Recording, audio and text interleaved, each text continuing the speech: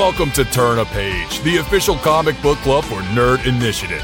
Each week, the NI Bullpen will be covering the world of comics, talking to creators, deep diving into some fantastic stories, and much more. Now let's hand it over to the team and turn a page. Welcome to a very special edition of Turn a Page, the Nerd Initiative Comic Book Club on YouTube. I am your host, Ken M. You know me as the host of the OTPH podcast, but I'm also Nerd Initiative's comics editor-in-chief. To my right, your left, I let him do this intro because I cannot do it justice. Coming at you live and direct, straight from a folding chair in the ODPH studio. My name's Off the Cuff Tom, your pop culture connoisseur. Thank you so much, Ken, and thank you so much, Nerd Initiative. It's always a pleasure being here. Absolutely, and like we said, this is a special edition because comic fans all around the world got some news that we have all been waiting to hear at this year's San Diego Comic-Con. It caught like an inferno.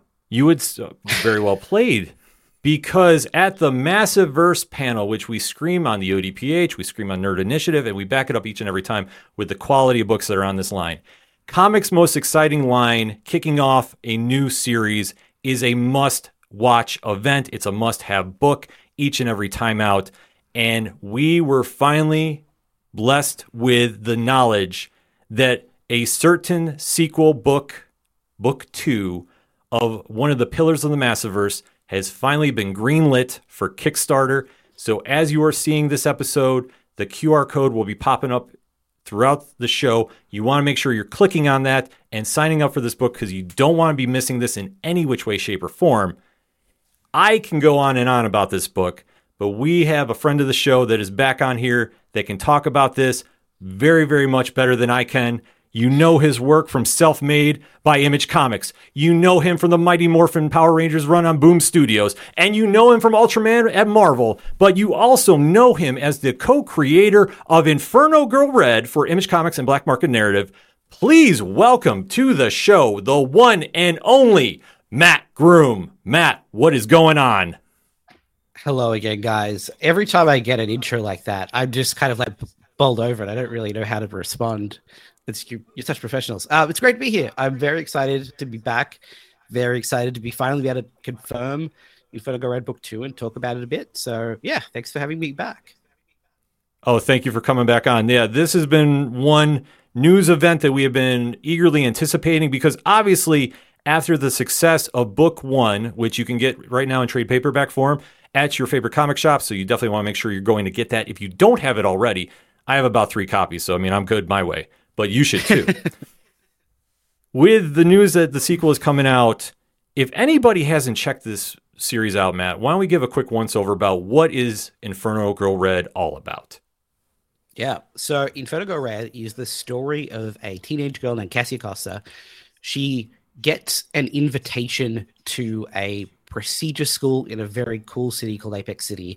And this is a bit of a change for her because thus far in her life, she's been bouncing from city to city with her mum as her mum struggles to find work. They haven't had the most privileged life, but this is the chance for a fresh start and the opportunity to sort of change her destiny. But shortly after she arrives, the whole city is ripped out of our dimension and then cast into darkness into another dimension. And she gets the chance to do something about it when a magical bracelet rockets into her life and gives her the ability to turn into Inferno Girl Red. But the bracelet is powered by belief, and that's not something that she's really cultivated in her life for very understandable reasons. So she needs to find a way to find belief in this impossible situation, find new allies, and overcome all of these challenges. And that was the world we introduced in Inferno Girl Red Book 1. Yeah, and it is such an incredible debut. I mean, with you, Erica Dorso, Igor Monti, and Becca Carey doing the amazing job about bringing the whole world of Apex City to life and really driving home the point of how Cassia is a symbol of hope. And especially in this day and age with comic characters, to be a symbol of hope in this manner, it's really rare and it's hard to find. But yet, throughout her journey, getting these powers and having these insurmountable odds against her, trying to find the way to save the day, and especially she's not fully confident in herself, and the relationship she has with her mother has been her defining strength, and with events that happen in Book 1, it's taken away, but she still has to find that inner strength. And when you're writing this, did you sit there and go, I really want to drive home the point of how much hope matters in this world. Yeah, absolutely. And that was one of the big sort of foundational pillars that were creating the book. I think because of the nature of the world now, and as you're alluding to, sort of the nature of a lot of stories out there, because we think hope is so important, but also we wanted to make sure that it was a nuanced and level-headed conversation about hope and belief and optimism, that it wasn't just an empty sort of like, oh, just always believe and everything will work out all right, because there's dangers to believing against rational evidence too much. Like there's a lot of dark paths you can walk down that we've discovered in the world at the moment. And it's also true that sometimes just believing isn't enough to get you through. So it's about how do you find hope and let that power you through, but also not get lost in all of the many sort of like traps that could lay down that path as well. Mm-hmm. Because there is so many obstacles in her way. I mean, first and foremost, she's going to a new school. She's meeting all these new people that she's really trying to fit in with. She lucks out and gets the roommate of the year in Harriet. Best guy in the chair ever. Yeah. And how much of a support system she provides her. I mean, can you kind of describe their dynamic together? Yeah, I mean, I think it was very important for me to make this a team book, even if it isn't necessarily on its face a team book. I think because it's a book about like the nature of humanity and what we need to do to succeed when things are at their worst. I think that we're all part of systems. We have our like systems of love and systems of support, and of course, there's challenges to be overcome there as well. But with Harriet in particular, she was a character who I think really helped Cassia model some behaviors that helped her develop into the hero that she's going to become. And then as we start taking away some other support systems, as you alluded to, we're going to see like how much could Harriet help, how much may Harriet even sort of influence Cassia in the wrong direction. And all of these interpersonal relationships and how they shape Cassia and how they shape the world are going to be the driving force of the book as we go. And yeah, we'll take some away, we'll change some, we'll challenge some, and that's how we make the story evolve over time and make sure it doesn't just start, keep playing out the same old notes. Yeah, I mean, that's one thing that it always seems like it has just such this vibrant energy. And I think it's a lot to Erica's artwork in this too. There's so many different influences going in with this. Like when you were coming up with the creative process for Inferno Go Red, like where was kind of your inspiration for this? It started out very early on when I saw like a Facebook post in my like the group for my local comic book store, like the Facebook group. And it was someone asking the group like, hey, my niece, I think it's niece, something like that, has just seen a Marvel film and really liked it, wants to get into comics. She's like in her mid-teens. What's a good place to start? And I was really racking my brain trying to find recommendations.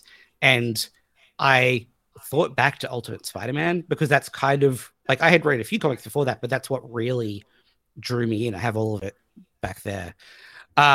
And I went back and read it before I made the recommendation, and I still love it. I think it holds up for me, but it's also like 20 years old now, over 20 years old, and it feels that a little bit. It doesn't necessarily reflect the teenage experience of today. And I felt like there should be a very accessible superhero comic where you just start at book one and you keep going. There's no like confusing crossovers or tie-ins or reboots that people can have as an access point to the world of superheroes. So he wanted to sort of create something that maybe felt a bit like Ultimate Spider-Man, but with a bunch of other influences infused into it to make it feel modern and new. So a lot of Ultimate Spider-Man, a lot of Tokusatsu, as I'm sure I've talked about before, a lot of Kamen Rider, and that sort of like the ability to express absurd creative things, but have it have a very real, emotive, sort of meaningful core. A lot of that comes from Tokusatsu as well. Tom? Most definitely. I mean, the best part about it is that, obviously everybody knows here how much of your stuff I've read from your other works, but to see it played out in a new and modern tone and the joy you do have in it and the joy you get out of your characters is a really nice play on it. And you're absolutely right. You're only as strong as the people that you have surrounded around you. And it's not My Little Pony friendship is hope and love and everything. There are serious consequences that come along with it. And that's what is so nice. It's relatable in the story that, okay, we're here. Oh shit, we're here. Yeah. Absolutely. And I think as we get into book 2, we'll start to see a lot more of that come through. Like in book 1, Cassia kind of did everything that she was supposed to do and achieved incredible things and sort of like leveled up in a bunch of different ways. But that had consequences. And the consequences of everything that happened in book 1 are going to ripple out into book 2. And Cassie's going to have to deal with, even when you do everything you can and things go as right as they possibly can, you still make mistakes. And how do you keep going knowing that a lot of the time you're going to hurt as you're trying to help? Well, I've said it how many times before. The road to hell is paved in good intentions. And before we get diving into a little more questions, we have a member of our Nerd Initiative bullpen, Marty Stoke, who couldn't make it here today, but he has a very special guest that wants to ask you a couple questions, Matt. So let's pop that video in and let them ask those questions.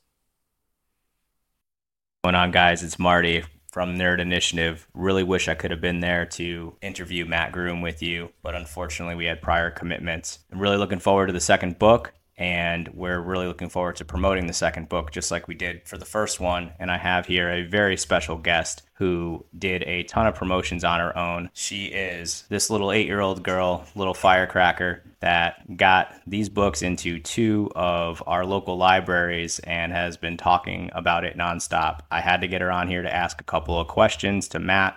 So without further ado, my daughter Hallie, here we go. Hi, Matt. What inspired you to make the book?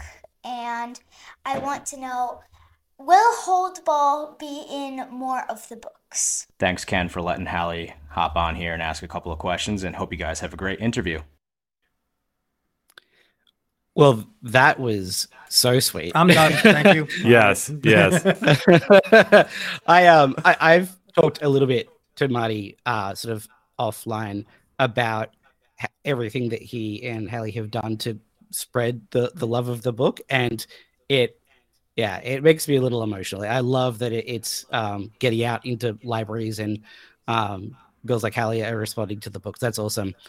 Inspirations. We've talked a little bit about sort of Ultimate Spider-Man and Tokusatsu already, and a lot of it really is just like having something fantastic and compelling and hopefully helpful for younger readers like Hallie and older. So hopefully that comes through, and that's part of what she's responding to. As for Hold Ball, I hope so, given how much work I put into figuring out the rules of Hold Ball and the world of Hold Ball. I have a lot of fondness for it, so I'm probably going to find more ways to work it in.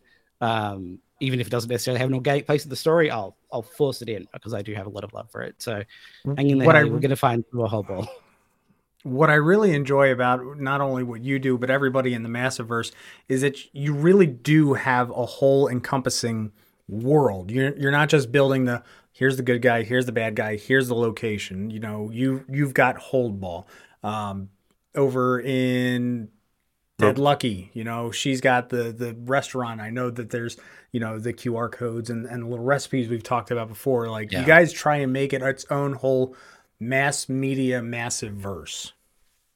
Absolutely. I think a lot of it too is just because it's creator owned. Like, we love it so much. We pour so much of ourselves into it, and we often put a lot more work into it than is strictly required on the page. But what that means is that we have all of these different ideas and different concepts that can then filter out into other things. And I think Kyle led the way with a lot of that, with just like, let's do a short animated film, like with no one, let's do an accompanying podcast, trying to build books that are so stuffed with ideas and world building that starts to filter out into other ways. And then it's up to us to find other ways to like find life for those other ideas. So I'm definitely going to try and live up to all of that. Now, out of that, how does that make you feel as a creator being able to put all those other resources out there? Do you feel as if you get the burnout from them, or do you feel as if there's, oh, I got this idea, I got that idea, I got, so on and so forth, or is like your pin board at home just like a murder board instead? It definitely doesn't feel bad, other than the fact that it's a lot of responsibility. Like I feel that heavily. And that's something that I felt since doing Self-Made, my first image book, was that total creative freedom. Actually, like I had a bit of a aha moment with it when I was working on Self-Made, and we had one cover that Eduardo drew. It was kind of like a mind trippy visual experience, but it was like perfectly visually symmetrical down the middle. And I was like, oh, what we could do is have the Self-Made logo on one side and then sort of mirror it back reversed on the other side of the page. And we tried it out and it looked terrible, so we didn't do it. But that made me go like, oh, we could have just done that. And no one would have said anything because we're in control and we can make all of the creative decisions. And I was kind of like rocked by the responsibility and the freedom of that. And that made me realize like, we need to push this as far as it can go every single time in every single way. And that was another one of the things that sort of got me to Inferno Red, and I think sort of inspired a lot of the Massiverse stuff, was realizing like it's a massive privilege, no pun intended, to work with Image and have this total freedom. And we need to make sure that we're doing the coolest stuff possible and stuff that really pushes the medium forward. I mean, I think you guys definitely are. I mean, you see the reaction with Marty and his daughter. I mean, that's just a prime example about how you have a character like Cassia who's now inspiring and really resonating that kind of message of hope. And then you see when they're now pushing getting Inferno Go Red in libraries and just how the effect of your creations are going. I mean, that just has to be one of the biggest cosigns that you guys are doing everything right over there. Yeah, I mean, that's the stuff that like I really have to like tamp down my emotions and not like get too overwhelmed by all of that, because knowing that people care enough to do that sort of thing, that not only do they feel like the story resonates with them, but they are so passionate that they want to make sure that other people can experience it. I don't know what bigger compliment we could possibly receive. And get on the Kickstarter. Get on the Kickstarter. And that's the thing. Like, we've had that since the start. Like with the first Kickstarter, like immediately after we announced we were getting fan art, we were like having people like write these like effusive comments about how excited they were about the book and the characters. So even when things are difficult and challenging, that's the stuff that gets me through. It's knowing that people feel that passionately about the book. Well, I mean, it's created a buzz ever since it was announced. I mean, you think about with the Massiverse getting kicked off with what Kyle and Marcelo and obviously Michael Basudel, overseeing everything and building this in, that when Radiant Black was taking off and really carving its niche as the premier superhero in this modern time. And then when Supermassive drops in February of 2022, that everybody who signed up for the Kickstarter knew what was coming. But for everybody that didn't, really got an eye-opening to what this universe is all capable of with the crossover with, Marcus Rogue Son. We have to clarify that. Obviously, if you read Rogue Son, you know what I'm referring to. And with Cassia, and then, with Radiant Black, and seeing everybody team up together, it just took the fandom to a whole nother level. So when you're having all these books come out, that we had the Dead Lucky come out and Rogue Son come out, and then everybody was so eagerly anticipating this coming via Image. I mean, the anticipation, just sitting back and watching and seeing the reactions, I mean, how does that go through like before the first issue drops? It's difficult to describe how validating it is. I think because this book in particular has been such a long road to bring it to life. Like I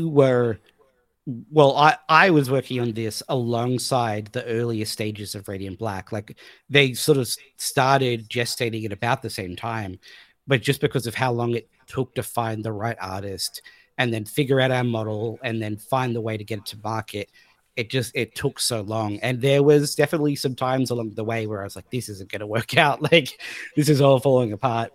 But, we just stuck to our guns. And because in a lot of ways, this is a format that isn't very common at all. Like, we're doing these double-sized issues in these small sets of releases.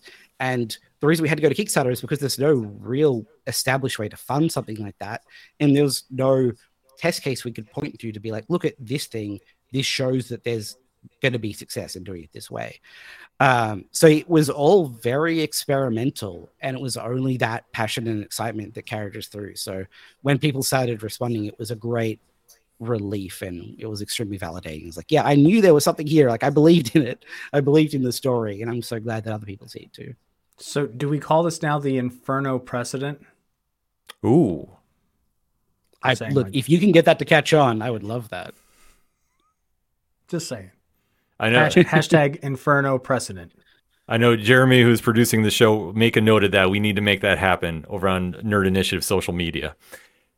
But with that momentum, too, coming into this year's supermassive crossover, I mean, the fan base has already been really excited, and obviously the issues have all come out. So if anybody wasn't familiar with what Cassia was doing, they were definitely excited to see the crossover happen. Albeit, though, a little bit of a switch happened, and we did get an Inferno Girl Red in there, but it wasn't the one everybody was expecting, though. Going in with that, was the decision to keep Cassia out of there one that you were just saying like, oh man, I want to sneak it in some way, but I can't? Or how do you describe that creative process? It was a few different things coming together. One of them was that because of the delays in developing Inferno Go Red, the rest of the universe and sort of the timeline was getting ahead of Cassia's story a lot, to the point where the first Supermassive actually takes place, a decent way to carry into Cassia's journey. And we didn't want to extend that too much, where there was this big gap in what was happening in Supermassives versus what was happening in Cassia's book herself. So we didn't want to have Cassia in there for that reason. And we also wanted to communicate to people that with the Supermassives, you can't predict what's going to happen in them, and you can't even predict who's going to be in them. So we told people like, oh, Cassie's not going to be in this one. You can't expect to see every superhero every time. But we also, starting with the sort of the massive like fold out that we did in the first Supermassive, trying to train people to expect huge surprises. And that was one of the surprises we're able to build in. But it was only possible because of what we're talking about earlier, with this desire we all have to build worlds that are so big they can't even be contained in our core books. I have this mythology for Inferno Go Red established, in our head and for us.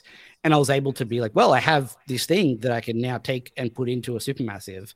And that's the sort of thing we want to keep doing going forward, is all the extra stuff that I sort of built in to make the world feel rich and full, find places for it to appear, with the caveat that we never want to make it so that you have to read or experience anything else to enjoy the core books. It's always read book 1, read book 2, read book 3. If you don't read anything else, if you don't see or experience anything else, you'll still have a complete and full story.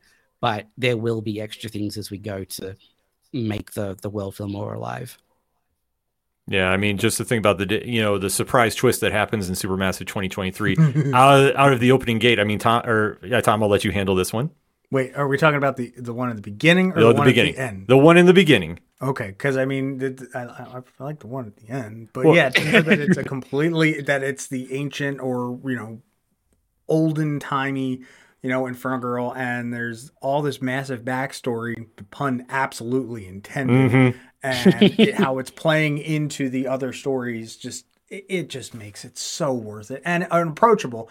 And it's also a smart little idea on your guys to trickle in this little thing to say, oh, wait, who's that Inferno chick? I'm going to go get the other ones now and figure this out. And then you read that and you go, wait, where's the gap in the middle? Now I got to get on a Kickstarter and have to figure out, what's going on in the middle. Yes, shameless plug.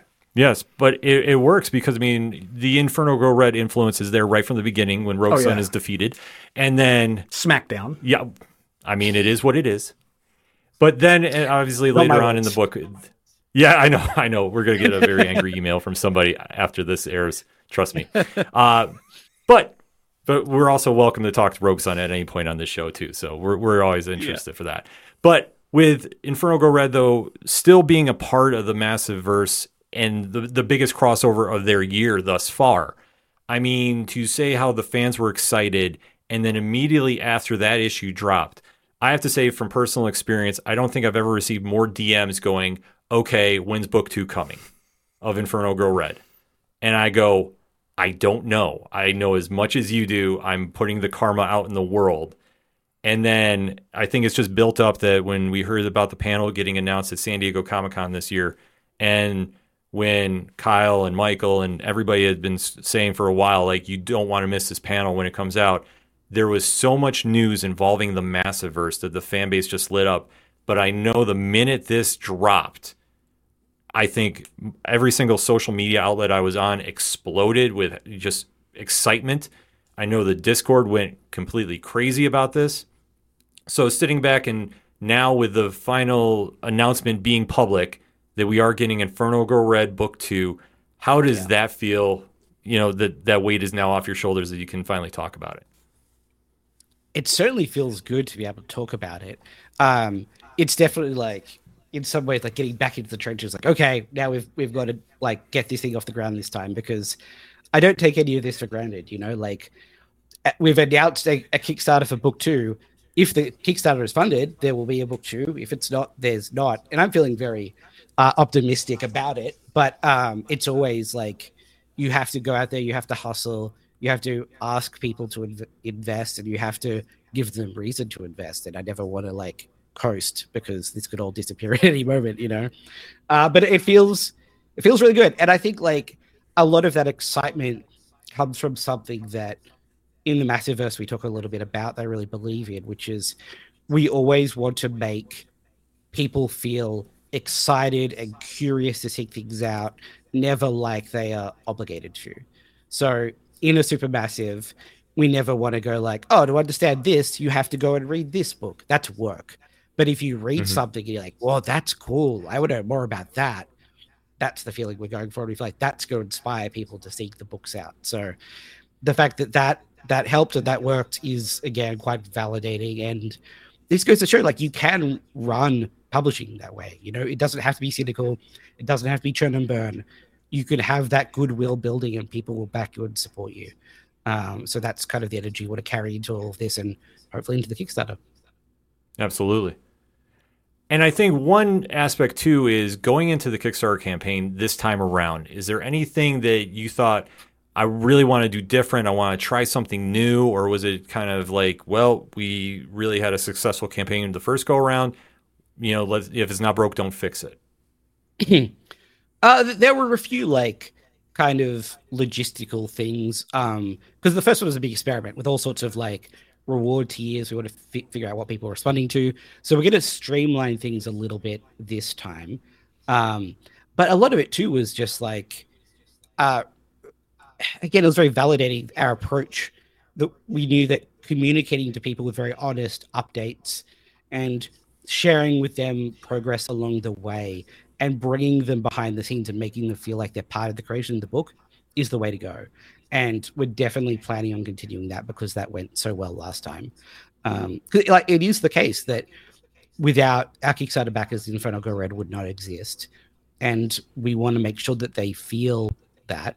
And we want to make sure that as the book is being created progressively, that they can see that development in real time and they can feel their contributions bring something to life slowly. Because that's one of the joys of making comics that you typically don't get to share, is you put so much into it and it happens in what feels like slow motion.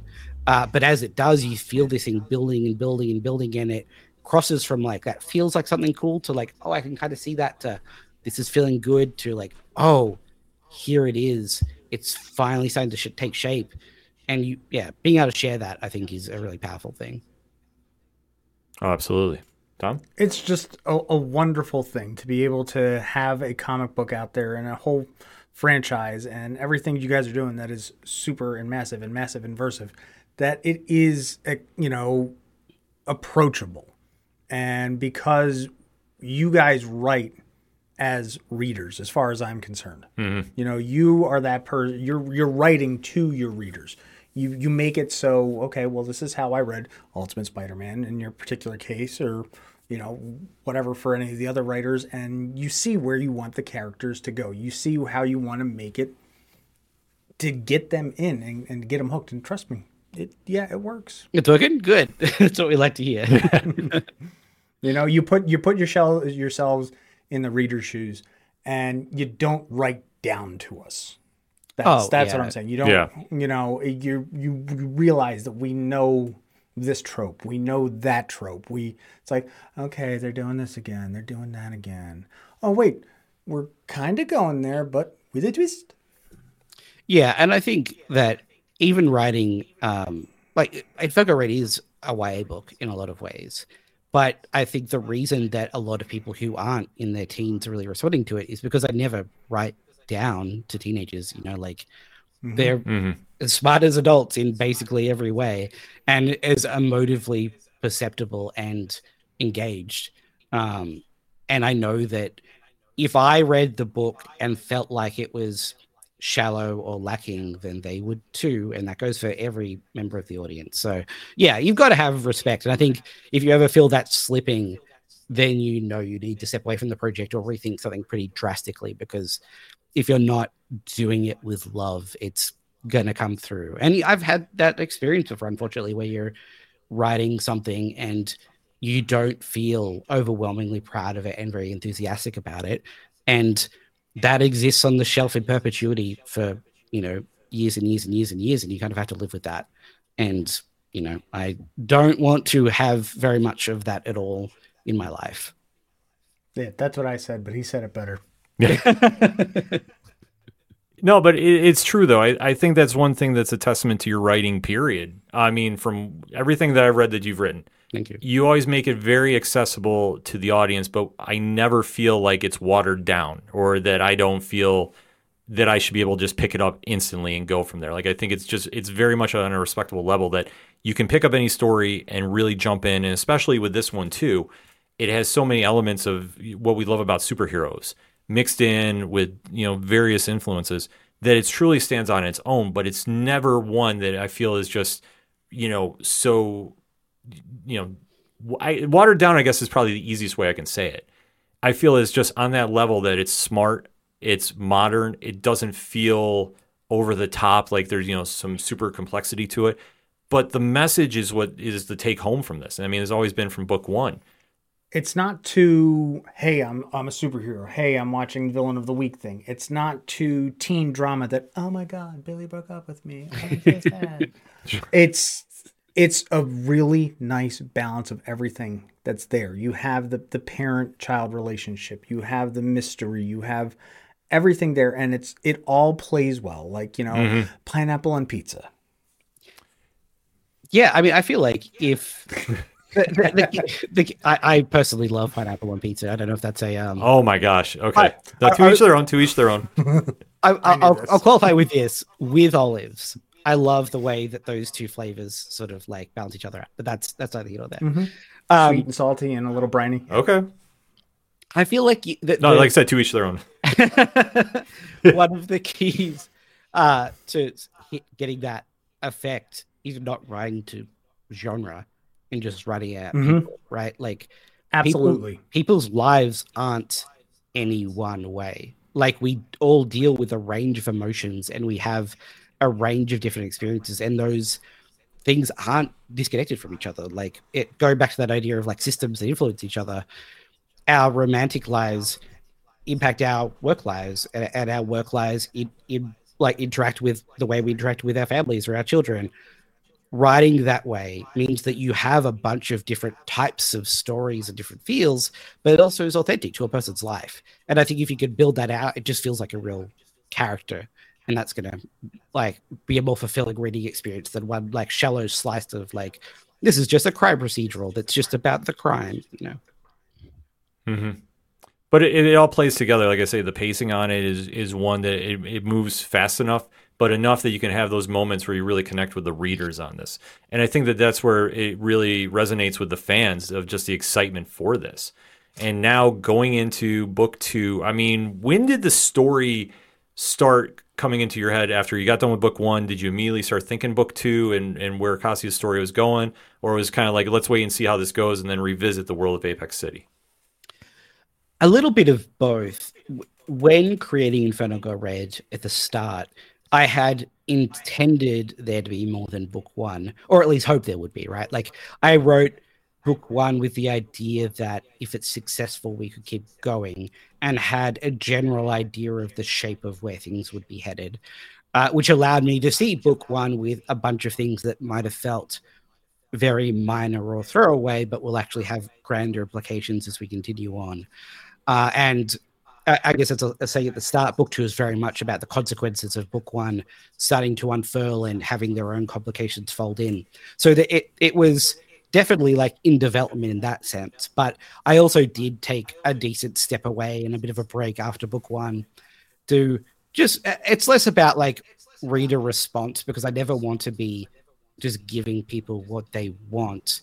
But I definitely just needed a bit of a break and to work on some other sorts of stories to refresh and get my head straight, and then came back and had some different perspective on some things, coming back and tweak some things to change the direction. But it's always been one long project that hopefully we get to continue and keep unfurling a lot of the ideas that we started with. Now, with the things, the little tidbits that you said, we'll have the big grand payoffs down the road, and with the reader's feedback, do you feel like you possibly had painted yourself into a corner in some spots, or do you think that you still have that wonderful artistic freedom to go where you need to? Yeah, I never feel limited by plans. I think that you could change plans, and I think that one of the benefits of planting so many seeds is that you have a lot of things that you can pick up on. And if the seed that you planted that isn't going to grow into the big thing that you're hoping, you can then do something else small with it to still pay it off, but take it a different direction.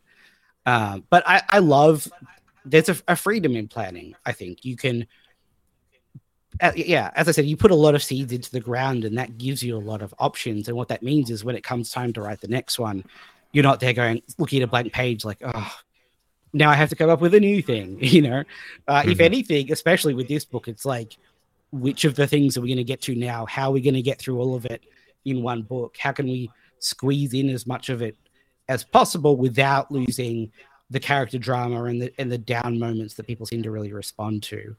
But it's never a negative feeling for me. I like sort of long-term visions with the flexibility to pivot as you chase down those ideas. And I think what I like to do is kind of have one core idea of a story or a belief, but then follow that with the characters and follow the characters' experiences with that idea.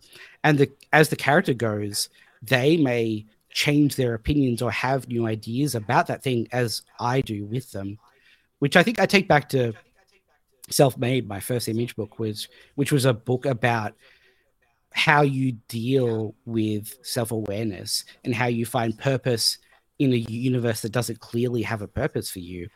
And that book, I went in with the idea that we would explore that, but not with any firm ideas about where it would end up.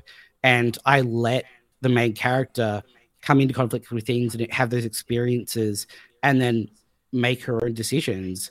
And that changed my own perspectives on those sort of like more philosophical questions. And that feels like a more authentic way to do it. It's sort of polemic. You're not coming in with like, I'm going to tell people that this is the way it is. You're exploring an idea with the audience, and that's always going to feel more authentic and less like you're talking down to them, I think. Mm-hmm. And it definitely resonates that way too. I mean, that's the one thing, especially in this day and age where there's so many options for fans to go to, that you really want to just come out with an authentic product. And that's one thing that every time anybody hears Massiverse, they know it is, because it's really such an inviting universe to come in and really get re-inspired to care about superheroes again. Because, I mean, other than like the big two, there's other superheroes, sure, around, but what you're doing there too, and especially the creative freedom, and you can definitely see it in here, is making that connection with the audience and really having that option to really take the story somewhere. And it's that level of excitement that I think just wins everybody over. Yeah, and we, again, talking about being validated, very validated by our approach of like, invite the fans in, make them feel like they are involved in the process in the sense of like supporting us and having a very direct connection with us, having things like the Discord or different like creations that we create outside of the comics that they can go to. And it's never, we never want to make it feel like, oh, we just do what the readers want and we'll like let them choose the path of the story. It's always our own stories to tell and our own expressions, but there's so much room within that to invite people in and making it feel like a community. And that has worked out very well for us. And I'm glad it has, because that's an approach I really believe in. Yeah. I mean, it's so organic. And that's like the thing that I think everybody gravitates toward is it just really feels, and I always use this comparison, but I truly feel it, is this reminds me as a comic reader when Image was formed and everybody left Marvel. Yep. And there was just such a buzz about it. And then you finally saw these creators who had made magical stories with all these iconic characters. They're now doing their own thing, and you see the fan response. And I see that just those parallels with the Massiverse, and especially with Inferno Go Red, because you think about it, it's one volume as a Kickstarter. And still, fans were buzzing about it so much that it carried over to a 3-part series at the comic shops, which still went over well. And then to think now, when that announcement got made at San Diego, it was just erupting and everybody's going, okay, when's this Kickstarter going live? I want to go get this. I mean, just to kind of have that buzz around this. I mean, it truly just talk about validation. I mean, that has to just be just the cherry on the sundae, so to speak. Yeah, absolutely. It definitely makes us feel like we're on the right track. And we definitely feel some kinship with the original Image creators in the sense that like they created this freedom that we're now enjoying and exploiting. And we know that we are very privileged to be able to use what they created and gifted us. I personally think that it would be great if we could all have Lamborghinis like they all had Lamborghinis, but we'll take in time. Yeah, maybe. We'll see. But we'll all be editors of some group one day. So yeah, totally. We'll settle for the creative freedom for the moment. Well, you know what? You got to put that karma out there, because that's how these dreams happen. And, to think of going in this day and age to having such a successful creator-owned project that the fans are clamoring to go on Kickstarter and sign up for it. I mean, it's not out of the realm of thoughts. Put that positive energy out there. You never know what's going to happen. We'll see. Yeah. Yeah. You got to think about that. But with that being said, obviously we know the Kickstarter is coming out. We've gotten a little bit of details, and obviously I know things have to be kept under wraps because obviously we don't want to ruin anything. More. Well, I know. Yeah, Tell me more. We all want to know. Yeah, I mean, I'm sure everybody that's watching this at home will definitely be, silent about it. But is there anything else that we can expect for Cassia after the Kickstarter? Should we expect to see her appear in one of the other Massiverse books or another crossover? Yeah, maybe you'll see Cassia around, I'm sure. I think we can say that the one of the other announcements at San Diego was the Massiverse fighting card game, which we are very excited about, which will feature both Cassia and the Griffin as playable decks among the 8. And that was a dream project for us. That was actually came about was a confluence of a few different things, but at San Diego last year, Michael and I, in the morning of the first day, were talking about different Massiverse things and saying to each other, like, man, it would be great to do a card game, but we'd want to do it right. Like, we don't want to do it in a way that feels like we're just slapping the brand on something. It would have to be an authentic representation of the story and the characters through the mechanics of the game. But we'd have to find the right partner, and that's very difficult, and we're not sure where we'd start. And then we got approached at the end of the Massiverse panel that day by someone from Solus, the company that we're now working with, and they wanted to pitch us on a card game. And we're like, listen, if you've got the right pitch, we are so primed for this. And we loved working with them, and it turned out really cool. So, there'll be that. And there will probably be some more stuff in the future, I would expect. And yeah, I mean, there's still lots to come in book 2 as well. Lots of new potential things. We've got, maybe a bit more romance than there was before, maybe some new villains. Maybe some deeper looks into the mythology, maybe a better understanding of what Cassia is really facing, maybe a bit of more of a look into the past, really just more of everything, more history, more drama, more consequences, and there's still a lot to come. And we're definitely excited about that. The Kickstarter code is on the screen, and you definitely want to make sure you're signing up for this book. You don't want to miss it. You don't want to be hearing about it from everybody else that they got their copy and you're sitting there left out. You really want to make sure that Inferno Go Red Book 2 is in your collection, as Book 1 should be. You need that as a companion piece. I'm just saying, it goes together. You know, like pineapples and olive. I'm sorry, I can't say that. I'll just say like cheese and pepperoni. But it definitely works. And I think before we let you go, Matt, there's a dying question that we all want to know here at the ODPH/Nerd Initiative. What is the latest on New York Comic Con? Yes. Honestly, I still don't quite know. I know it's really close, and that's on my mind as well. It will depend on how few things go in the next couple of weeks, whether or not I can afford it. But it's still my hope. I have intentions of making it. The rest of the Inferno Go Red team is going to be there. So if I'm not there, I'm going to be heartbroken. So will we. Yeah, I wish I could say right now, yes, absolutely. But I can't say with absolute certainty. But looking more yes than no, I guess I would say at this point. Okay. Well, if it's based off sales for signing up on the Kickstarter, Marty, who is the unsung hero like his daughter, have something else planned to kind of make sure that there's no way you leave watching this stream or you hear this on a podcast form without going to click on the link for the Kickstarter. So we're going to play that video for you right now.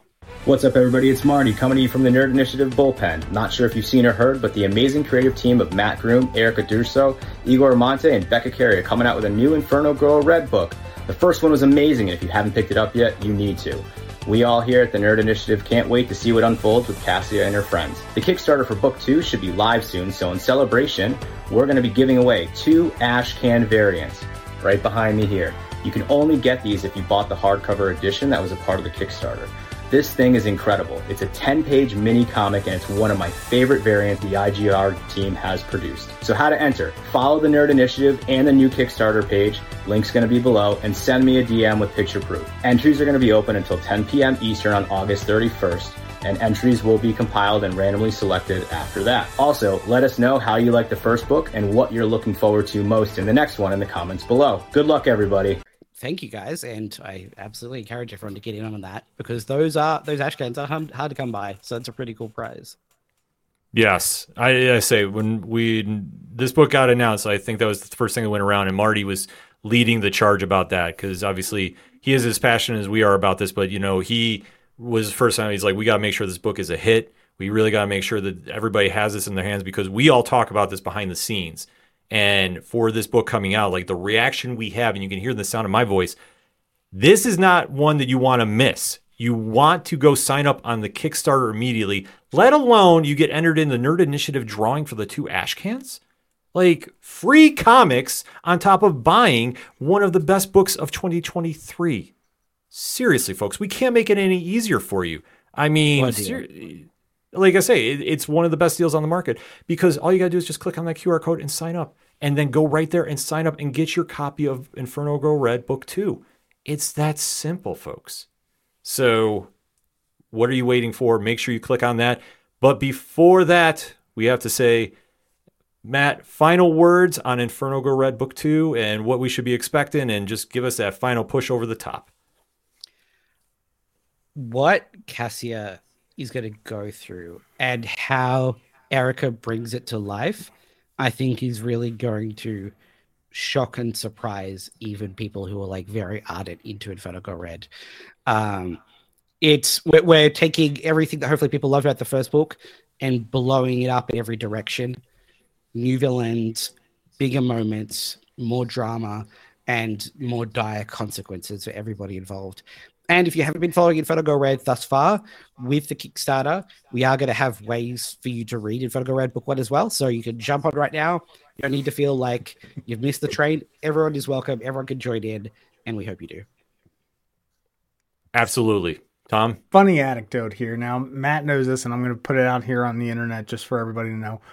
Last year, when you guys sent us the previews, like we talked about, pacing and everything is fantastic. I didn't realize, because there was no stops in between volume 1 to 2 and 2 to 3. I read all 3 volumes in one shot. Yeah. So I show up here to the studio to talk to Ken, to talk to you about, the first, book 1. And I'm like, yeah, man, that's freaking awesome. I'm in. This is cool. You can only go this far. What? Yeah, you just saw the air let out of the balloon, and Tom's like, wait, hold on, what? I'm like, no, we can only talk about book 1. And he just the sheer look of terror in his face, going, oh my God, but I want to talk about it so much more. I do. Because the book is that good. It is. I think everybody that has read Inferno Go Red has just absolutely just binged read it, because it's that good. You want action, you got it. You want drama, you got it. You want the superhero thematics that we all know and love as comic readers, it's there. But it still drives home the message of hope, which in this day and age is so hard to find. But yet you open up this book, you get the escapism, but you put it down reading and just having that much feeling as you head out to your day and head back to the comic shop to go, where's the next issue? I need this. Absolutely. Yeah. Matt, thank you again for coming on the show. You know you're welcome back anytime. In fact, after the Kickstarter's in our hands, I think you have to come back on. We have to kind of do a deep dive read through. I'd love that. I love hanging out with you guys every time. So I'll be back anytime you'll have me. Oh, absolutely. Just got to shoot that DM and we'll make that happen. For Tom, why don't you let everybody know where we can find you? Well, luckily you can find me down here in the links. I've got all my links going on right there. There I am, off the cuff Tom, the pop culture connoisseur, coming right at you live and direct. Check out all the stuff I've got going on, the podcast, the this, the that, the other thing, the reviews, everything here with the Nerd Initiative. I'm just a busy guy, busy guy, and I will hopefully see you on the interwebs. Absolutely. So like we say, we got the QR codes for Matt throughout this channel. We got the QR codes for Tom out on this channel. And if you want to talk to me and the rest of the ODPH team, simple, you can swing on over to odphpodcast.com or click on that handy QR code at the bottom of the screen, and make sure that you're following everything going on with Nerd and your home for pop culture positivity. Another anecdote. I know Tom is keeping track of these because I'm trying to come up with something different each and every time. But my name is Ken M. And as we like to say each and every time we turn a page, if you're at the comic shop and you got a great issue in your hands and you see somebody else is puzzled and needs to get something in their collection that you know is a definite hit, hand it off to them and tell them turn a page. We'll see you next time.